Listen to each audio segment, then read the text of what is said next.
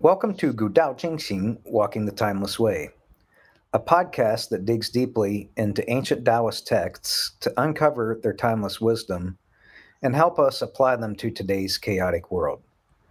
I'm Ian Felton, a practicing psychotherapist, and I'm joined by my co host, executive coach David Wong. Good morning, David. Good morning, Ian. Merry Christmas. Yeah, Merry Christmas. We happened to land on the holiday this year, and so it's nice seeing you on Christmas morning. Yes, absolutely. Yeah, I think it's very special to record our podcast on this year of celebration. Yeah. Yeah, and so we're just going to kind of stick to our format, even though we're on Christmas. We're scheduled to do chapter 10 of Tao Te Ching today, and so we're gonna go ahead and do that. And I'm wondering if you would be willing to read us chapter 10 first in Chinese, and then we'll do a translation. Okay, sure. 载银破抱衣，能无离乎？专气致柔，能如婴儿乎？涤除玄览，能无疵乎？爱国治民，能无为乎？天门开合，能为雌乎？明白四达，能无知乎？生之畜之，生而不有，为而不恃，长而不宰，是谓玄德。Yeah, this is a little bit longer of a chapter compared to the other chapters in the book. And there's some of the concepts that from what you read that we'll want to explore a little bit in depth today. And we'll get to that. I'm going to read a translation for chapter 10 from, this is one of my favorite translations. It's an older book called The Wisdom of Lao Tzu, and it's got a lot of nice commentary, and generally the translations I find are really nice too. So I'm going to use it today. Mm-hmm. And the title that was given to this chapter is Embracing the One. In embracing the One with your soul, can you never forsake Tao? In controlling your vital force to achieve gentleness, can you become like the newborn child? In cleansing and purifying your mystic vision, can you strive after perfection? In loving the people and governing the kingdom, can you rule without interference? In opening and shutting the gate of heaven, can you play the part of the female? In comprehending all knowledge, can you renounce the mind? To give birth, to nourish, to give birth without taking possession, to act without appropriation, to be chief among men without managing them, this is the mystic virtue. What's your reaction to that particular translation? Things you like, things you didn't like? Yeah, I think overall, I think it's a pretty good translation. Okay. Yeah, because some of the translation is either getting too literal that you find it hard to kind of relate to the meaning of it, or too carried away by the translator's own thinking that you're not really faithful to Lao Tzu's thoughts. So this is a good combination. Okay, good. Yeah, both of those conditions that you described, I think it takes a lot of the magic away from the book, and both of those things, the author projecting what they want Lao Tzu to mean, and people who maybe they're not thinking about the Chinese language or the origin of what the meanings might be, and getting too literal. Both of those are problems when it comes to translating. So glad you found this one to be pretty good. Yeah. So there's another translation that I like to use sometimes, and it's by Red Pine. And the line that how he translates it as, "Can you light the world without knowledge?" And in the translation that I read, it says, "In comprehending all knowledge, can you renounce the mind?" That's kind of the equivalent. What do you think it means to light the world without knowledge? Well, first of all, when we think about light, the light is really, I feel, is the source of life, because it just, gives energy, warmth, and brightness, to our world. So to light the world really means like I think it has two dimensions. One is to see the world, or to navigate the world from a cognitive perspective, right? And then to light the world, also to do some good. I think to bring some benefits to the world. So those are the two things I see when we light the world. Like especially during the Christmas time. Now we hear a lot. Like there's the star, or there are lights everywhere, symbolizing uh, you know uh, you know um,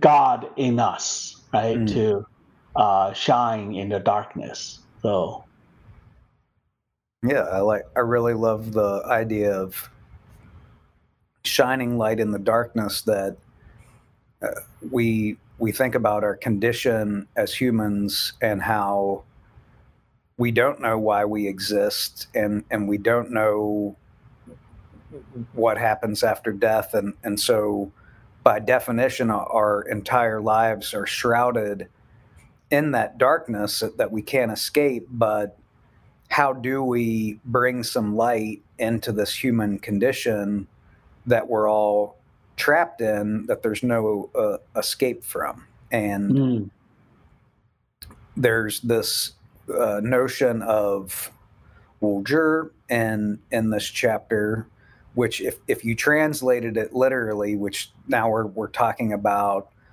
the problem that you mentioned with literal translations of Chinese. If you just translated Wuzhi, it would mean to not have any knowledge, or to be ignorant. But we don't really think Lao Tzu means that. What do you think Lao Tzu means, or what does? Can you talk a little bit about Wuzhi and other Chinese words that start with Wu, which is basically an antonym, and how we can maybe think about those to help us understand Tao Te Ching better and Lao Tzu better? Yeah. Wu is a very interesting word in Chinese. I think the basic meaning is some type of negation, right? Is the opposite of something. I think in a lot of the Taoist contexts, Wu, it's not, let's say, Wu Wei, right? Wu Wei is not like not doing anything, but not overdoing or striving. So that's another example. So Wuzhi, I think in this context, I don't think it's is Lao Tzu is teaching us to be ignorant, but not over relying on the knowledge that we know it. Usually the knowledge, if we think about another great spiritual leader like Krishnamurti, he said, not when you think about it, knowledge is always about the past. knowledge is partial, right? So knowledge by definition is partial. So I think the same thing here. Lao Tzu is teaching us that don't be overconfident about the knowledge we have, right? I think it's to recognize the limit of knowledge and also be comfortable with not knowing. Yeah, just like I think even in the basic term, wu and you, uh, Dao comes from wu, but that wu doesn't mean like nothing, No. right? It has, it's just like undifferentiated. It's everything contained in that depth of what do you call it, the wu. Wu actually has everything in it instead Yes. of nothing. Yeah, and Lao Tzu describes that dark mystery, that Wu. I mean, really, I think you're referencing the same thing, that the Wu that has everything in it, it's dark, we can't see it, we can't penetrate into it. And he also describes that as like the mysterious virtue, Mm-hmm. in embracing the female. Why do you think he chooses that condition as female versus male? Because female gives birth to everything. Mm. I think is the yeah, I think it's a metaphor that reminds people like um, where life comes from. Mm. It's almost like the womb, of the universe. Yeah, and so where I'm going with this is that in our society, we kind of equate freedom with rights that are about possession, like private property rights, parental rights. Ownership is a big part of how our society is set up when it comes to freedom. But Lao Tzu really is talking about giving birth to things and not possessing them. Why do you think that's important, or why do you think Lao Tzu sees that as important? It seems like we just talked about wu and you. You means to possess, right? To have Mhm. in one of the Chinese meanings. So it seems like the society we living in uh, doesn't seem to emphasize wu, more Mm. emphasize you. What do you have? What kind of car do you have? What kind of house do you have? What's your You job? know, yeah, what is your job? Yeah, and so on and so forth. Um, so that's kind of the overarching values of our society. Um, it seems to me that to some extent, um, I think our freedom uh, depend on having some resources to satisfy our needs. If we don't, then I don't think we can have the freedom to act because we worry about hunger and starvation. We worry about death, right? So I think to some extent, the freedom to in order to gain freedom, you have to, according to that Maslow, hierarchy of needs, you have to have some basic things. But beyond that, that having too much of a having become a burden. So we, you know, arrive at a point of diminishing return, and then we have more worries. We work so hard to get some more. Then, ironically or paradoxically, our freedom is hindered or jeopardized. Yeah, and I agree completely, and also thinking about our culture's equation with freedom, with private property rights, and that sort Mm-hmm. of thing, that it does make sense within the context of reacting to a tyrannical government that is trying to make people serfs, or really oppress everyone. But Lao Tzu also talks about that too, and saying that the government should really leave people alone. And so there's that relationship there too, where if the government isn't trying to possess their citizens, then that Mm-hmm. also frees up the citizens to not feel like they have to possess so much, or kind of equate freedom with how much you possess. What's your reaction to that? I think, unfortunately, I mean, the tyrannical government is the most extreme, right? It tries to control every detail of people's life, to exploit them, to control them. I almost think that every government or government of any forms have that tendency in the name of governance, or sometimes even in the name of protecting people.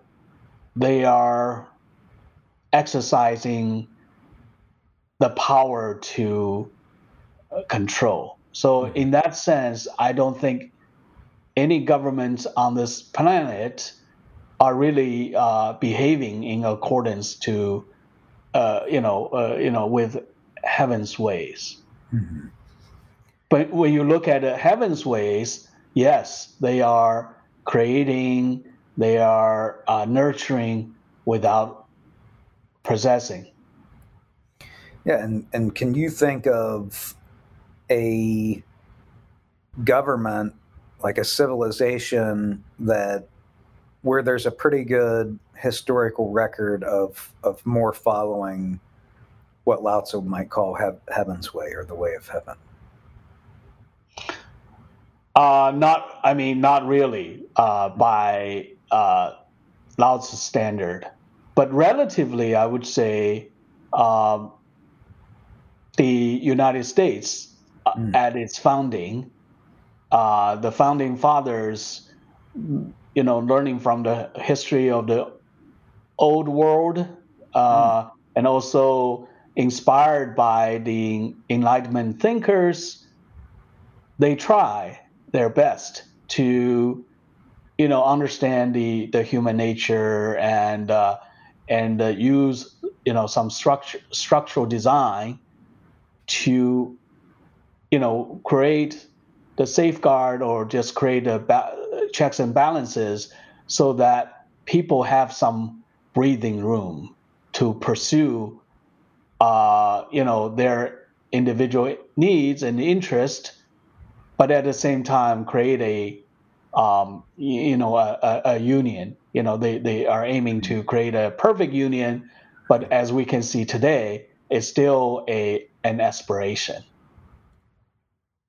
Yeah, and so let's try to connect that back to some of these notions, that with concepts that start with wool.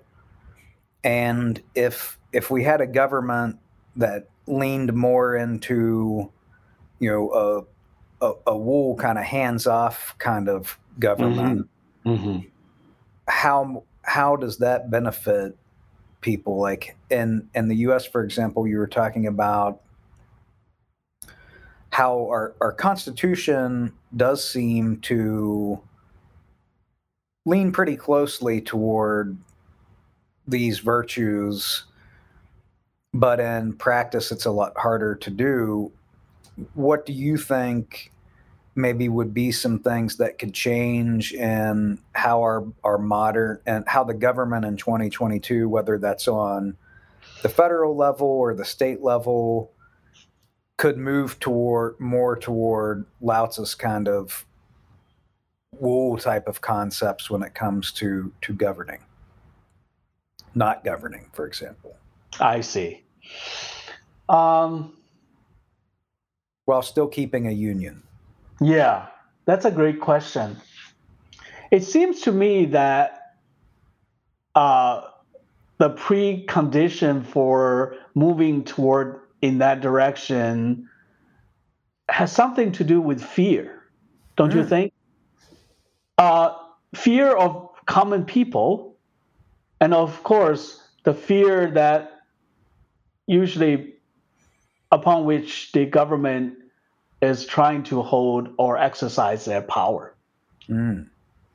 Right? If people are fearful and really think that, oh gosh, if we give more freedom to the people, the government does less, it will be chaos.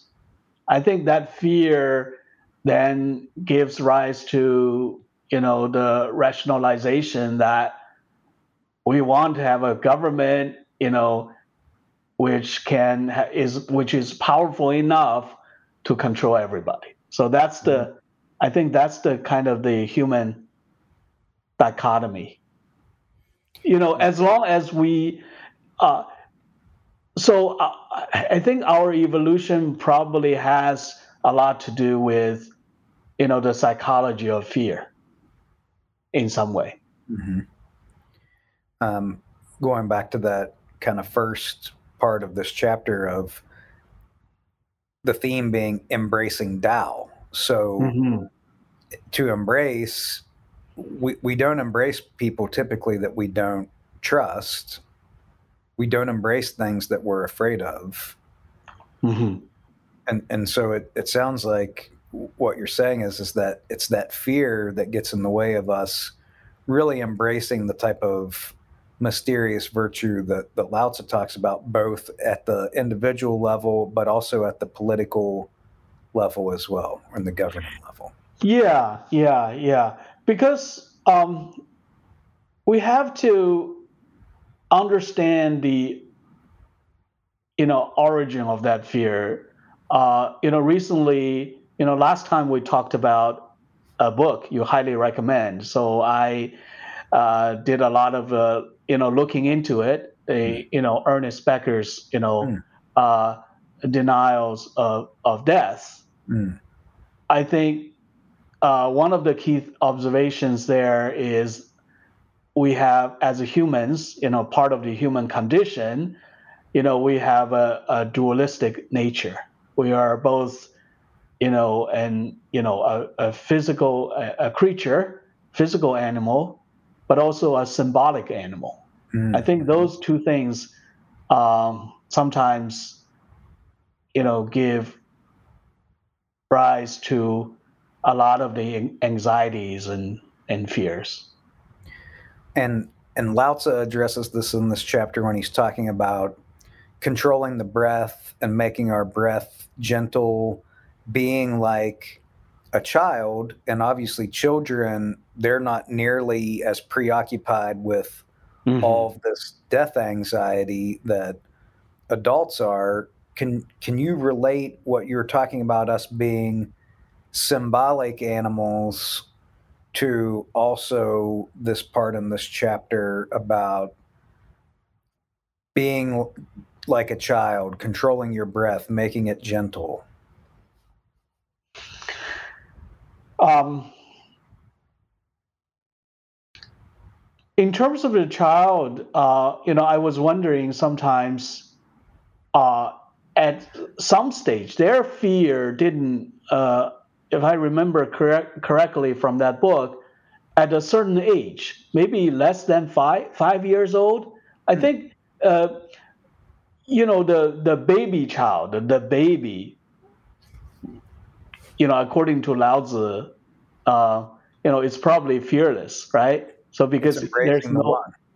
yeah, I think it's part of the one. For some reason, I think that's why he can breathe that way, that gentle but firmly with vitality. Mm-hmm. I think then, as a child grows, the baby grows, and then the fear kicks in, right? Then there's all these, according to Freud, there's all these psychological, problems, right? Mm-hmm. The, Defenses from our developmental history. yeah, at different stages. So that's a really interesting. I think, can we, as human beings, as knowing human beings, in what way can we return to that state, or can we return? Is it possible to return to that state? Right now, there's a lot of there's a lot of there are a lot of people who are practicing mindfulness, right? Mm-hmm. Important part of the mindfulness is, that breathing technique. Mm-hmm. So biologically, I think it does help us, to be more gentle, or to get to that state. It maybe take a long time for the human species to be like that baby. Maybe it's possible. What do you think? Well, I think that there's a real truth in it. And if you think about when conflict arises, what's the first thing that happens? People's breath increases. They start, shouting. And, obviously, if you're shouting and yelling, you don't have a gentle breath. You don't have that sort of ease with what's happening. And so, even just looking at how much conflict, just human conflict, that creates a life that, it creates more darkness. It kind of diminishes the light that we talked about earlier in the chapter. It does make sense that if we were really cultivating from an early age that type of psychological training, breath training, it's really about helping people to keep their cool, stay connected with each other, not make a big deal about things, conflict resolution. It all ties in to that kind of breath work. And it seems like, I'm not suggesting that civilizations in general were more cultivated in this way, but a lot of more ancient traditions seem to do a lot more focusing on the breath. And now it's modern psychology that's now trying to kind of sit on their seat of expertise and saying, yes, this is really important, and we've studied it and researched it, and it's true. And it's like, okay, guys, sure, but like, people thousands of years ago were saying this, and so you're not really contributing that much new to the discussion. But why do you think it is that these ancient ways of thinking were so far ahead of our modern technological societies, where somewhere this kind of got lost and now it's being rediscovered? What do you think it was about the nature of the times then that people were able to figure this out so much more intuitively, where it takes research institutions and studies and all this stuff to give it the stamp of approval now, and people seem to still really struggle with making it a practice? First of all, do you think sometimes, with a lot of other things too, when we only start to lose it, then we realize, something has some value. It's through the kind of the wisdom of the hindsight. So what you're saying seems to me like, maybe for a long period of human history, uh, we kind of take it for granted. We didn't feel like, oh, that is so important. But then as a society moves, sort of progresses, we don't have that anymore, or we have very little. Then, suddenly all these scholars or researchers start to realize, oh, that is important. I mean, it's just like somebody's health, don't you think? Like we take our body for granted, and then suddenly this body just breaks down, and then we say, oh, that is really the foundation.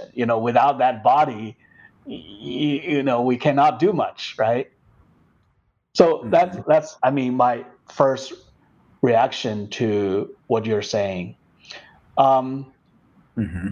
the other thing might be that during the ancient days, people in general, they are close to nature or close to the fundamentals, because that meaning creating animal hasn't created much, right? Mm-hmm. Things are simple.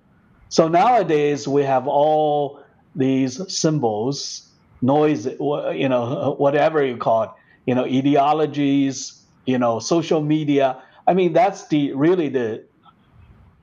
you can say it's the blossoming, or the explosion of meaning making activities from the mind, Mm-hmm. right? Something we call civilization, right? So when this at the early age of the civilization, just like our house, it's not cluttered or so crowded, right? We couldn't even track, Right. where some of the valuable things are, because Right. it's lying somewhere in a corner. Um, but at that stage, at the early stage, I think, people lived according to, they got up according to the sunrise, and then went to bed at sunset, right? So things are simple. I think it's probably very easy to concentrate on those things that most essential to their living. So a lot of that time that might be spent practicing that sort of thing, now it's easy to just pick up the smartphone and open an app and kind of just distract ourselves. And Yeah, I think at that time, maybe I still think that maybe not everybody. I think maybe even at that time, I would imagine that uh, the average people are still have to deal with, right? Deal yeah. with, their, finding the food, and so on and so forth. Um, but again, maybe only a few people more spiritually alert or enlightened people, they pay more attention to the breathing technique. Um, but I think the overall, the human society is still very live at with a certain pace, unlike ours. Hmm. And so that pace obviously plays a role. And I think COVID and the 2 years coming out of that, I think it did have a big impact on that pace. And I think it did. Regularly I hear people that they feel like that's one of the real benefits that came out of COVID, is that people realized that they could go at a much different pace, that life didn't have to be constant activity, constantly doing things. How do you think maybe our society can leverage that and maybe a more um, durable way? Because I have a feeling there's going to be this push from the economic system to get people running full speed on the treadmill again, and constantly doing things because that it generates money, it generates productivity, etc. What do you think would be kind of an improved outcome where our society is more able to, like the title of this chapter and the translation that I read, to embrace Tao more? It's I feel it's hard. I think there's a tug of war between nature and culture. Mm-hmm. Culture meaning, includes the economic, all kinds of economic forces. Yeah. I think if you can feel about the people, their traveling, their eagerness to consume, I think the force are still there. Mm-hmm. People just want to kind of return to the past. Mm-hmm. I In the mean past, that in kind that of like forces. active way of living. Yeah. Their habitual behaviors and tendencies. Um, but I'm not sure what are the next um, series of events from nature. I just feel like there's a tug of war here, and I think it seems like nature is exercising its. I think in nature, it seems like the nature is like screaming more loudly nowadays. And without a doubt, I think I just it seems like every year, yeah, there's more and more just kind of. I don't think it's just our availability to read the news around the world, but just more and more extreme weather events. I mean, even this extreme cold, where you see the whole country just blasted with really cold weather in a way that we haven't seen.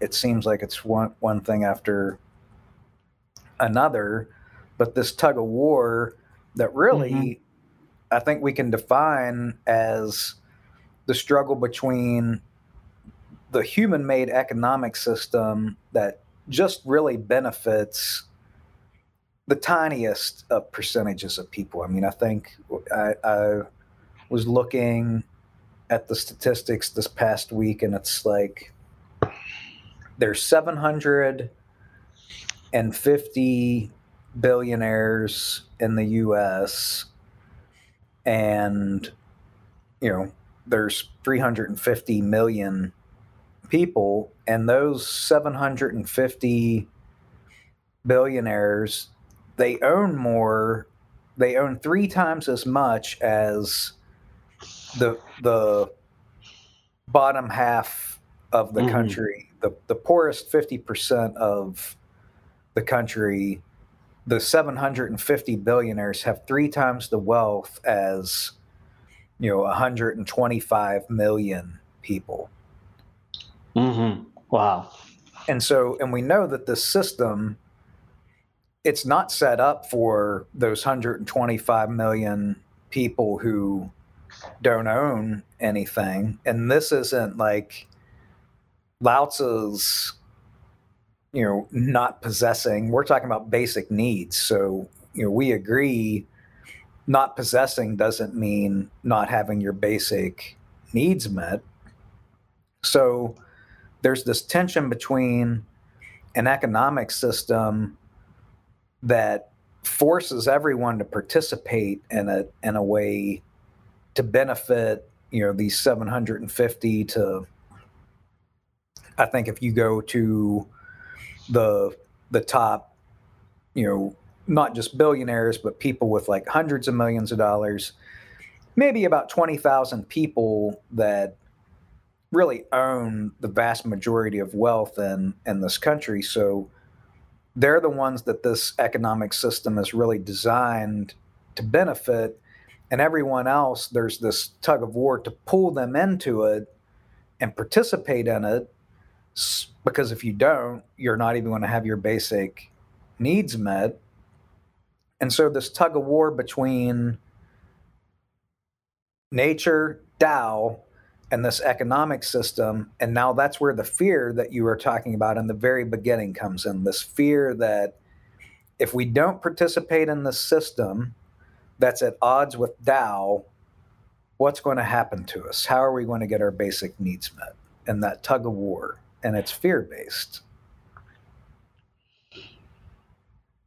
That's a good question, because our civilization has evolved in such a way that, it seems like all human beings are, more interconnected. So in other words, maybe at some stage of the history, as a farmer or peasants, who live, in the mountain, you have a certain level of self-sufficiency. Yeah. Right. And with that sufficiency, some level of freedom in a lot of ways.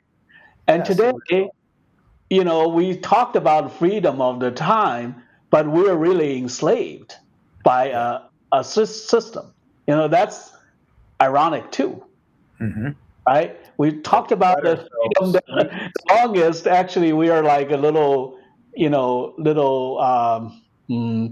guinea pigs, in a lab or something. Yeah. Oh, yeah. So how would that happen? Well, look at the feeling, look at the behaviors of the people. I feel like people are pretty resentful nowadays. They have a certain level of despair. Excuse me. And but I don't think they're just coping. I don't think that they are giving their full selves, their, hearts and mind to the kind of the work as a part of that system. So that's another interesting thing. So eventually, what will happen?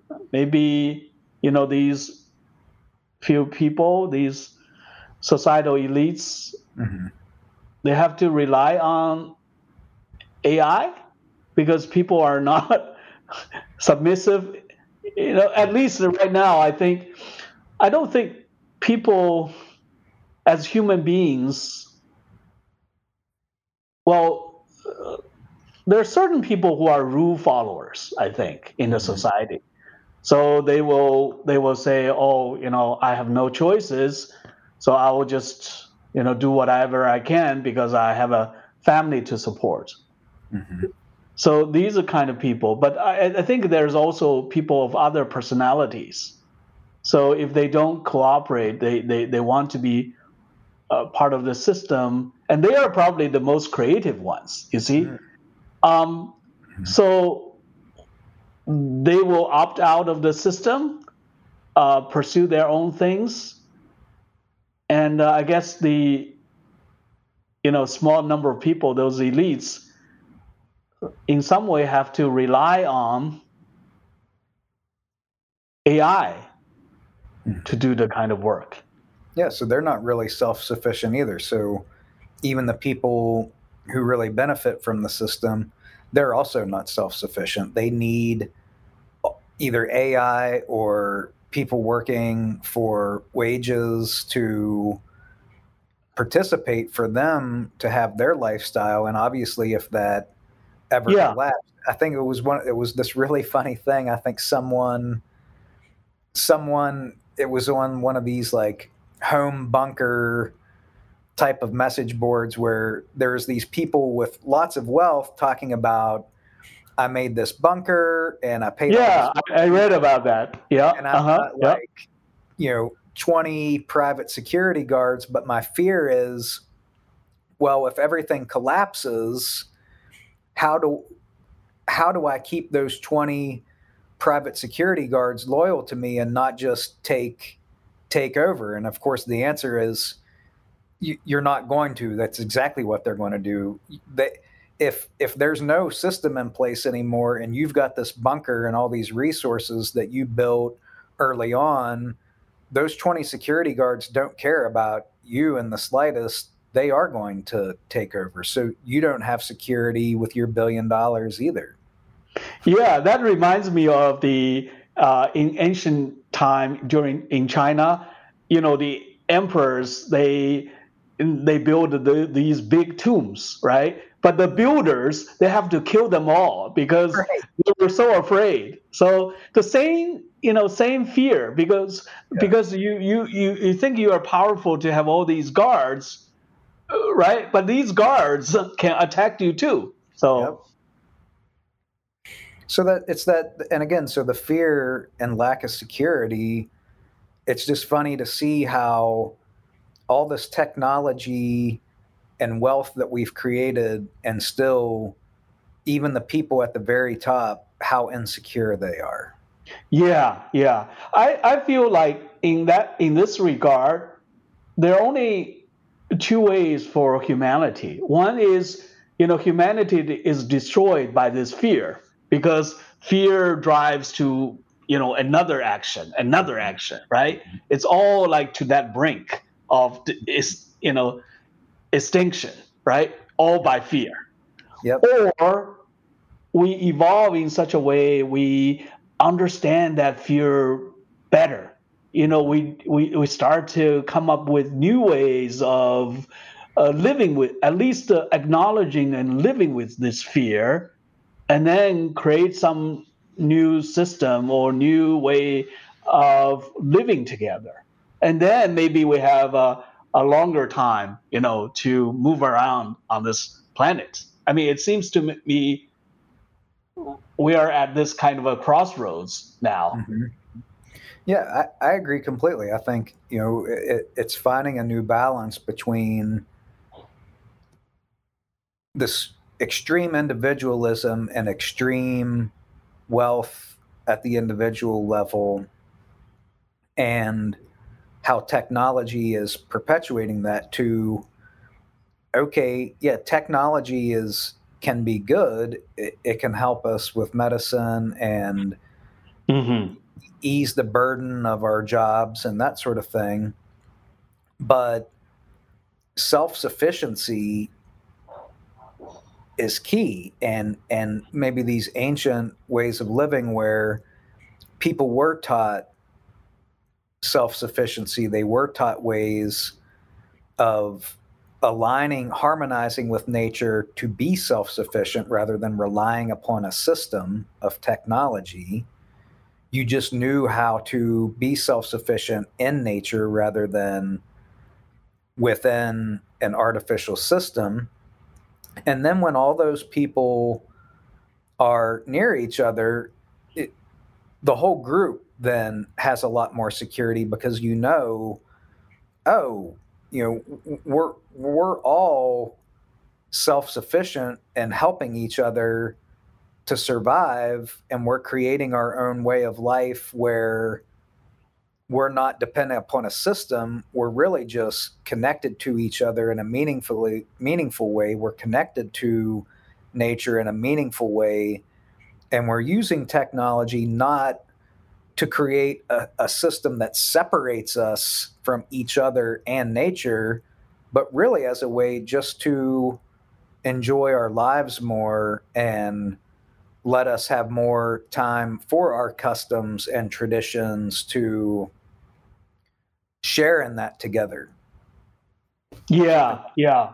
I feel like history has evolved to make that more possible than in the past.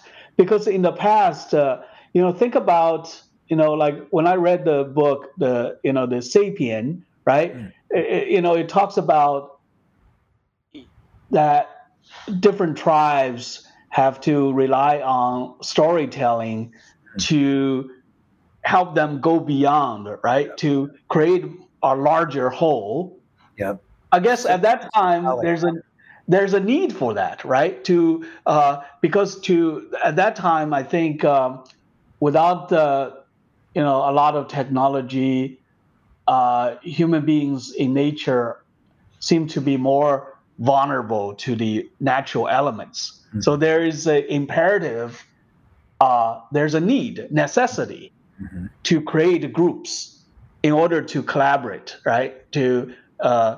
But I feel like we're now at a point of going too far with that group creating, because we create all these infighting with the group now. It's becoming counterproductive. There's not much of space among individuals psychologically, especially psychologically, because we are all in that kind of rat race, right? So without finding ways to um, turn this trend, I feel that fear, that anxiety will lead more destructive forces among us. So, with the technology we have, and we're more equipped, right? So, I don't think it's giving people enough a space, um, and then not to focusing on empire building. Yeah. It's probably more healthy way. Mhm. And I think people are able to survive, and but naturally, more spontaneously, if they feel it's meaningful to connect with you and you and you, they can create all these natural groups to um, cope with some of the problems. Yeah, that empire building is taking possession to an extreme, the yo to an extreme. Yes, yes. What Lao Tzu is saying, we should really be pursuing wu, or not possessing.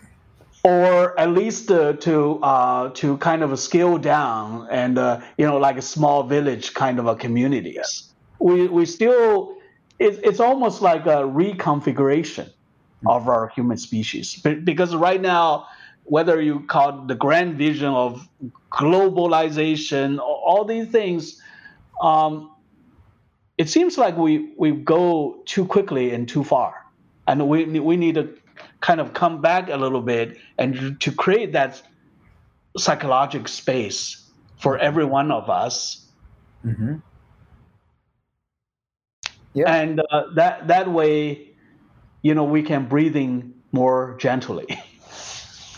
Well, I think that's a great sentiment to end on, that we can, instead of pursuing this empire building that's trying to create this monoculture across the globe that's squeezing everyone because people aren't happy or satisfied within it, we've got to give people space. We've got to give people psychological space. And then that actually helps set up those conditions for people to be like a child, to breathe easy. Yeah, and to thrive, to flourish, to be really alive. Well, thank you, David, for sharing your sentiments on this chapter, chapter 10 of Tao Te Ching. And I hope you enjoy the rest of your holiday today. And I hope our listeners are enjoying their day, and hope to see you again next time. Same to you, and same to our listeners.